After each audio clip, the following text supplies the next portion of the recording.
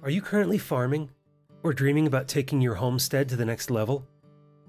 Do you want all the latest information about growing and marketing vegetables, meat, grains, flowers, dairy, and more?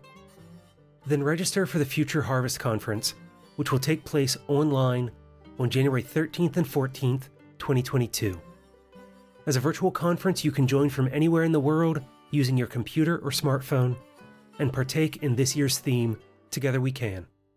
Register at futureharvest.org. Future Harvest is my local sustainable agriculture organization, which covers the Chesapeake region in the Mid-Atlantic here in the United States.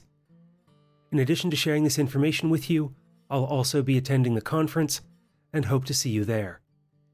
As a listener to the show, if you send me a copy of your conference registration confirmation, I'll enter you into a giveaway for a free meandering session. Again, you can find more about the conference and register today at futureharvest.org. This is the Permaculture Podcast. I'm Scott Mann. In this interview, I'm joined by the author of Farm and Other F Words, rural and agriculture writer and researcher Sarah Mock. Sarah shares her discoveries about the sustaining myths versus the realities of farms, farmers, farming, and agriculture profitability in the United States. She also takes us deep into systemic incentives for holding agriculture land as an investment, and how this and other laws and tax policies limit first-generation farmers from accessing or retaining land in order to grow food. Enjoy this conversation with Sarah, and I'll join you again after.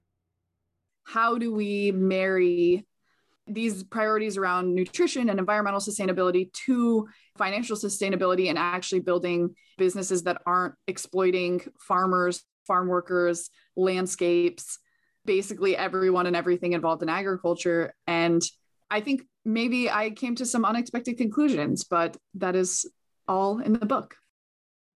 And I became aware of you. I don't remember who it was exactly, but someone retweeted you, and it was in regards to some things that were going on with Sylvan Aqua Farm and Chris Newman and conversations about land access. And then from there, I dug further into what you were talking about, and it really resonated with me because it was several years ago, I interviewed Seth Wilner, who's an extension agent. And in that conversation, he was talking about how much skilled labor actually goes into farming, but how little control in many regards farmers have when it comes to selling their product at market.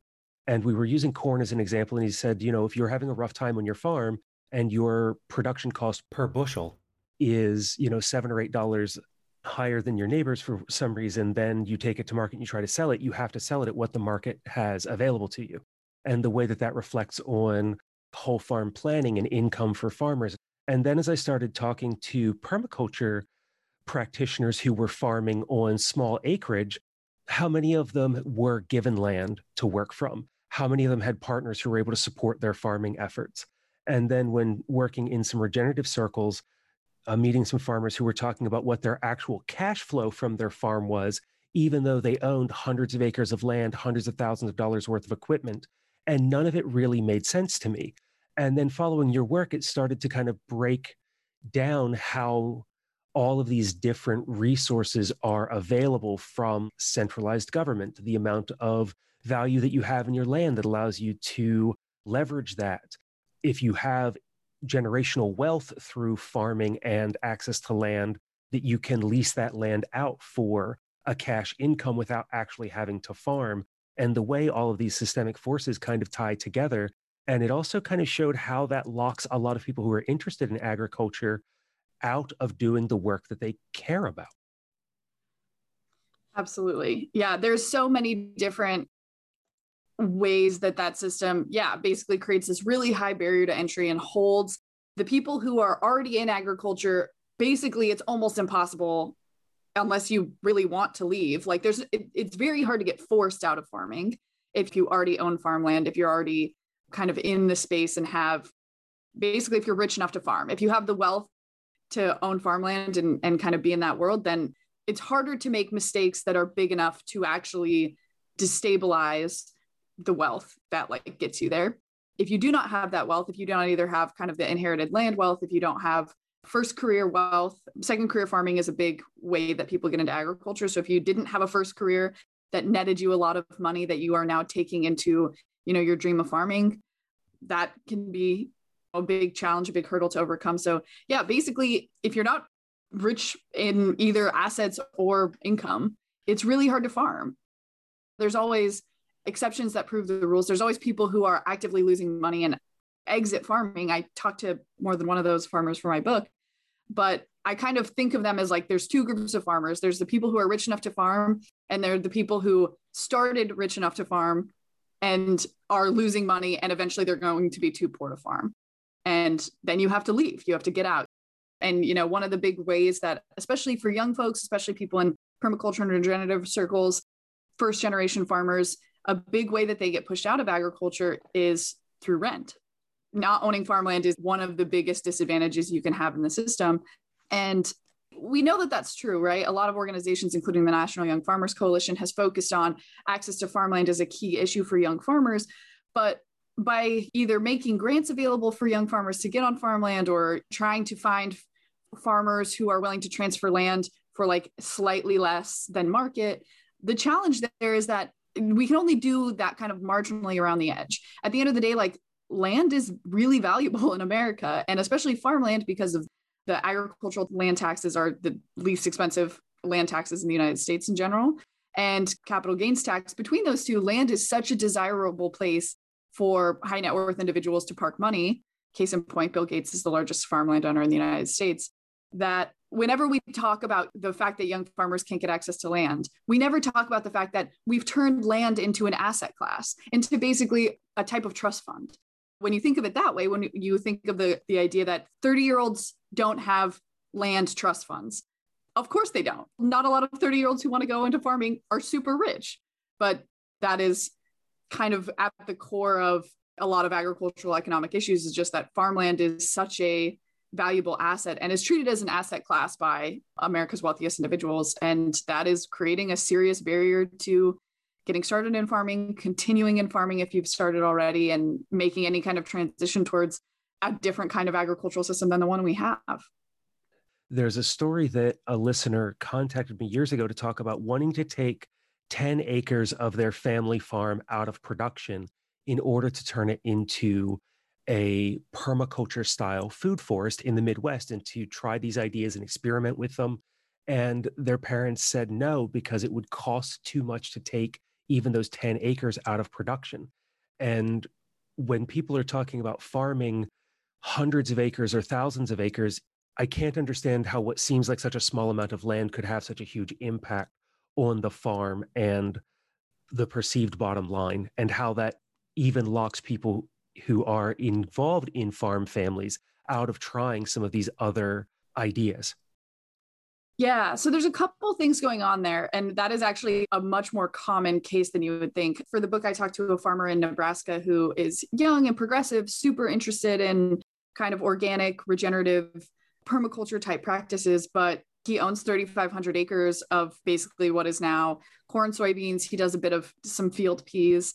And I use his story as a way to talk about basically this phenomenon, which is farms that are too big to grow food. So one of the big things that's happening there is that when we talk about the tax benefits of owning and the kind of getting away from paying property taxes of owning farmland usually needs to be in production to be taxed as agricultural land at a lower rate.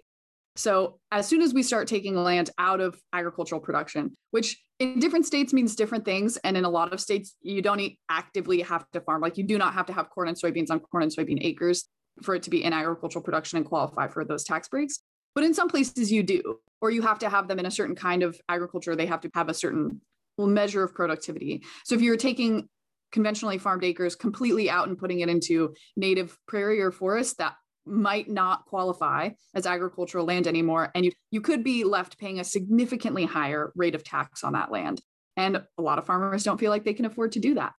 The other thing that's happening there is qualifying for USDA commodity programs. So in the Farm Bill, there's a couple of different ways to get direct payments from the USDA, right? There's conservation programs, which is basically being paid either as part of an easement program or a conservation reserve program to idle land or to put it in native species, but there's requirements of what that looks like. And you have to do it the way that USDA says to be able to qualify to get the money. Then there is the crop insurance program, which is not super relevant to this part of the conversation. But then there's the commodity titles, which is basically, you sign up for them as a commodity farmer, you register the number of acres you have, and you get paid the difference between the market price and a benchmark price every year for the set number of acres. If you reduce your acres by taking them out of conventional production or corn and soybean production or whatever kind of grain production or commodity production you're doing, you are removing your ability to collect on those base acres. So you might be denying yourself several dozen dollars an acre or so in commodity payments. And that can look a lot of different ways. But basically, there's a lot of monetary incentives if you, say, are a farmer in the Midwest to continue farming in corn and soybeans. And then, if we want to talk about the bigger picture, not so much to, I want to put 10 acres into a food forest, but I think we think a lot about someone who has 2,000 acres of corn and soybeans in Iowa. Why aren't they growing food? Why don't they plant apple trees? Why don't they, plant tomatoes or salad greens? You can grow almost any kind of food in Iowa. The soil's great. The climate's pretty ideal. But one of the biggest reasons why farms can't do that is because, one, different farms operate in fundamentally different ways. The 3,500 acre corn and soybean farmer I talked with in Nebraska, that whole operation is operated by like 3.5 people. 50 to 100 acres of, say, a tomato farm is an incredibly large tomato farm. And so if they had 3,500 acres, they wanted to transition from growing corn and soybeans to growing tomatoes or some other kind of high value specialty crop. They would first of all have to deal with 3,400 acres of what are we going to do with that? Are we going to keep it in corn and soybeans? Are we going to convert it to some other kind of land use? And then what is our tax burden of doing that? What does it cost us in terms of USDA payments to do that? And then for your 100 acres of tomatoes, you suddenly have a giant labor demand, which the thought being in Iowa is it how easy is it to get 100 seasonal laborers to house them to participate in the H-2A program or to do what a lot of other states do, which is use undocumented people. What will it look like to have to build a packing house, to have infrastructure, to grow a fundamentally different kind of crop, to find markets, to deliver millions of pounds of tomatoes or strawberries or lettuce or whatever it is to. It gets to the point where if you're a 3,500 acre corn and soybean farmer in Iowa and your heart's dead set on being a specialty crop producer, you basically need to sell your whole business and just start from scratch and develop like a completely different kind of expertise and knowledge, build a whole market, build all this infrastructure from the ground up. And so people don't do it. There's enough incentives and security in place to lock you into the commodity grain system that we have. It's hard to even argue that any amount of incentivizing another kind of crop would cause a significant transition, because at the end of the day, holding that 3,500 acres of agricultural land is tens of millions of dollars of assets that you don't want to part with. Part of holding that is making sure that the tax burden is low. So making sure it stays in agricultural production. Maybe if corn and soybean production became really unpalatable, it would go to grazing land. But the idea that we could get a 3,000 acre corn and soybean farmer in Iowa to transition to producing fresh fruits and vegetables or some other kind of more human edible food is just really, really hard to imagine without some deeper, more fundamental transformation of the system. The systemic forces that are in place that allow them to continue farming at a given lifestyle, knowing what their tax burdens are going to be, knowing what their income is going to be, where trying to make that transition, as you say, would lead them to a place where they more or less have to start over. Yeah, totally. There is not an appreciation for how much of what is happening in agriculture, in the bigger agricultural system, that is problematic. It has very little to do with practices. It has nothing to do with like GMOs or heavy machinery or any of that stuff. And it has everything to do with the financial instruments and what the economic incentives. USDA subsidies kind of get the biggest chunk of attention in terms of creating false incentives or bad incentives for farmers, but truly like the tax code is right there. The IRS knows that people use farms as tax shelters and has, in their 250 page how to filing taxes as a farmer, there's dozens and dozens of pages about farms as tax shelters. And so, we know that this is happening. It is a very obvious way that people use agriculture. And it means that actually trying to grow food on farmland is one of the least lucrative ways to use farmland. It's more lucrative to use it as a tax shelter. It's more lucrative to use it as an investment vehicle. Farmland has outperformed the S&P 500 40 out of the last 50 years. So just to hold it as it gains value over time. And it's more lucrative to use it basically like a pleasure good. I'm independently wealthy and I want the rural lifestyle. I want property. I want to spend time in nature. So I'm going to own farmland just because I think it's worth the money. The fourth and lowest value way to use farmland, arguably, is to actually grow food and sell it in the market. Having had that feeling that was the case for a long time, but to have the veil ripped off, it's kind of heartbreaking that there's all these people who want to grow food, but their desire to grow food isn't valuable enough. Yes. I think about the small scale holders that I've interviewed over the years who are earning a comfortable middle class living off of just a couple of acres actually growing food for the marketplace. How do we provide access to land for people who are interested in growing food when all these other systems are in place that kind of lock people out of it? And the conversations that we've been having in the regenerative space and the permaculture space is what do some of these things look like at scale? But so far from our conversation, I'm seeing why scale in permaculture is usually maybe tens of acres compared to what we see with commodity crops.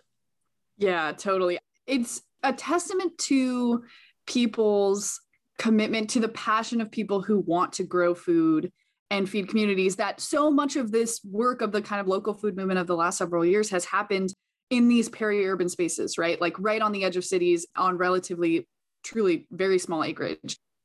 And there's a lot to celebrate there because it takes a lot of kind of courage and effort. And even, acquiring 4 or 5 acres anywhere near the DC metro area, for example, is still a very expensive endeavor. It's still very hard to do, but it's hard to think of how much effort and fight it has taken to just establish, a few dozen of these very small acre permaculture farms when there is millions and tens of millions of acres of farmland out there being used to grow. A third of the US's corn crop every year goes into ethanol. In the DC area, you can pay 30 cents extra per gallon of gasoline to buy fuel without ethanol. So taxpayers pay to make sure that ethanol gets made, and then we pay to get it out of our gasoline, which is just the true insanity of we are here battling along the edges of cities to scrape together enough land to supply produce for farmers markets and maybe a little bit to grocery stores, but it's not very common to see a lot of that in grocery stores. Well, at the same time, again, I'll take the mid-Atlantic, for example. Between Maryland and Virginia, there's some of the richest, most valuable farmland in the United States where you could truly grow any kind of crop you wanted, but it's being outcompeted by legacy farmers who have been in the area for hundreds of years. One of the farmers in the book is a 16th generation farmer in Virginia. Their land was deeded to his ancestors in the 1600s. They bought 400 acres of land in Virginia for 20 shillings, which according to the UK currency converter I used is 22 days' wages. That original 400 acres, which they still own, is worth almost $10 million today. So it's really hard to compete against that kind of entrenchment, but that's the kind of entrenchment that exists here. And that's just in the agriculture space. Right now around DC, all the way through Virginia and Maryland, you're also competing against people who just DC's wealthy, who want acreage and who want kind of a country lifestyle. You're competing against all the kind of state and national institutions that are looking for property to do, everything from military bases to office space and big things like that. So the competition for land, especially in the areas where farmland is at a peak, is really, really challenging. And the number one way we protect farmland in the United States is by making sure it's taxed less than other land uses. But what that really does is just entrench people who already owned farmland and made it so, especially people who already own farmland, have the capital to leverage to buy more farmland. It's not very many first generation farmers who are able to tackle buying farmland for the first time. which is why, we talk about consolidation a lot in agriculture. We talk about the big getting bigger. That's why our system is set up for that to happen. And yeah, we are not always having very serious conversations about how to do that. And I think part of what I talk about in the book, why that is because we're really bad at parsing out the difference between different kinds of farmers and talking about the reality of the fact that most farmers are very wealthy. We have an idea in our minds and kind of the American zeitgeist that all farmers are poor. And that idea alone creates a huge opportunity for very wealthy farmers to continue to get advantages and privileges because we just believe that they're poor and we don't check. And every time we do that, we further entrench the way that things are right now. And there's something that came up just before we recorded this, that even though farmers may be cash poor in some years, that doesn't mean that they're in a place of poverty. And I think about a conversation I had with a farmer in the regenerative space who talked about all the work that they were doing and that in a year they only earned like $8,000. But then in that conversation was also about all of the equipment that their farm was able to purchase that year, replacing their farm truck with a newer truck. And the way that creates a narrative that reinforces that idea that you just shared about farmers in a place of poverty when we're not addressing the value of the land or all the different ways in which they are earning an income from that space or the value of all the equipment that they own. Part of the problem here is that farming is a unique space in terms of small businesses and entrepreneurship where we really, really blur the line between what is private individual kind of like family personal assets and what is a business asset. And we don't make a distinction between those really at all in a way that we would for other small businesses, right? Any kind of small business you could start, that there's a significant upfront cost, that you lose money a lot of the time. Many small businesses really never get to a place where they're making a significant profit all the time. But for some reason in agriculture, we just think that we should. There's a weird stance of like what success in agriculture means. And I think part of that is tied to this idea of farm as kind of an investment more than anything. There's a great conversation to be had about the fact that we always think that any time a farm exits, anytime a farm either like goes out of business or gets sold or whatever that looks like, it has failed. When you're an entrepreneur and you build a business, you probably want to exit at some point, right? As a business owner, you put in a lot of effort and work and expertise, and it accrues not as like cash wages, but as equity in the business. You gain customers over time, you gain a reputation, you build a brand, you collect physical assets. And eventually there's going to probably come a time in your life when you are interested in selling all of that, selling your business so that you can cash out and have the money that you earned with all of your building and expertise and then like retire and maybe not have to work forever.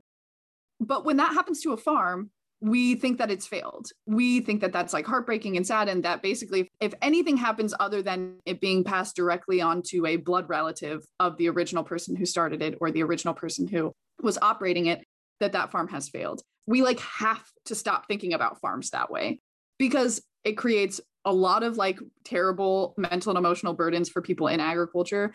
Farmers deserve to be able to retire just like anyone else.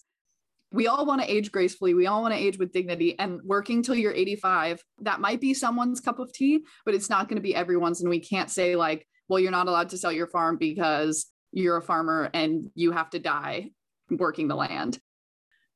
To the idea of being land rich and cash poor, I think that ties in with the idea that land wealth, because it's not cash, it's not real.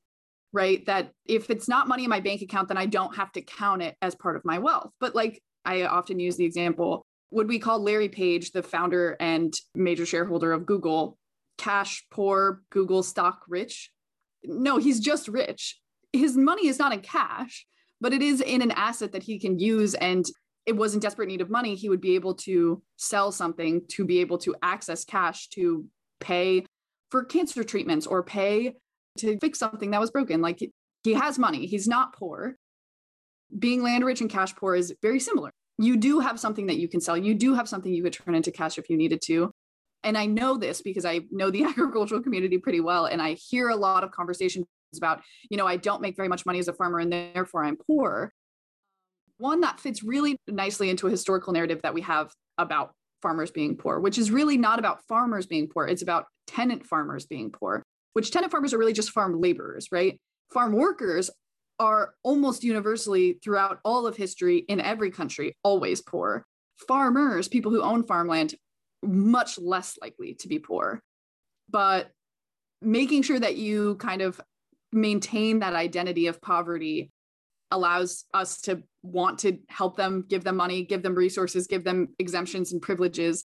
But it also creates a sense that they are the working people more than they are owners of capital. But that is what they are. I don't know. It's a bit of sleight of hand. It's a bit of no matter how much you have, it will never be enough. I saw a funny tweet yesterday, actually, on Twitter about 27-year-old in Silicon Valley says, I have $80,000 in my Bitcoin account. Maybe I'll retire soon.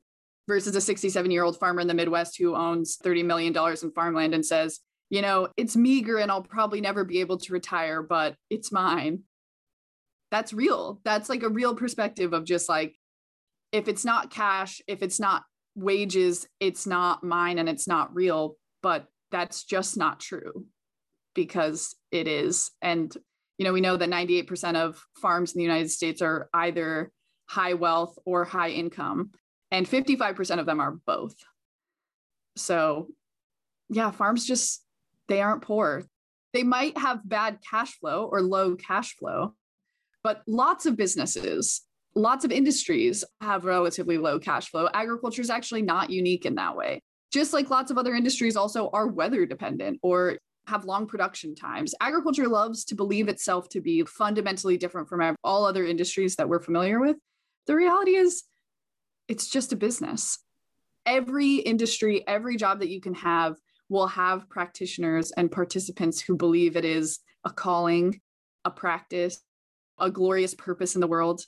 And like all work can be that maybe for some people, and just like farming can be, but I don't know. We give a special pass to farming and to agriculture. And I actually think that moving past that special exception will actually be really helpful for the industry and help us get to a place where we are less forgiving of exploitation in agriculture, where we treat farmers better, where we treat farm workers better, where we treat the land better, plants and animals better. The exception that we give for the emotionality and the idealism and the small family farm ideal is actually hurting us, not helping us. And that was Sarah Mock. You can find more about her writing and broadcast coverage at sarahkmock.com. She is also on Twitter at Sarah_K_Mock. And her book, Farm and Other F Words, is available from bookshop.org. Links to all of those are in the show notes. Next in the series is farmer Amy Rose Full of Virginia Free Farm, offering more insights into the life of a farmer, working with the land, and growing food for the people who live there. Until then, spend each day considering the impact of story and perception on our knowledge and understanding while taking care of Earth, yourself, and each other.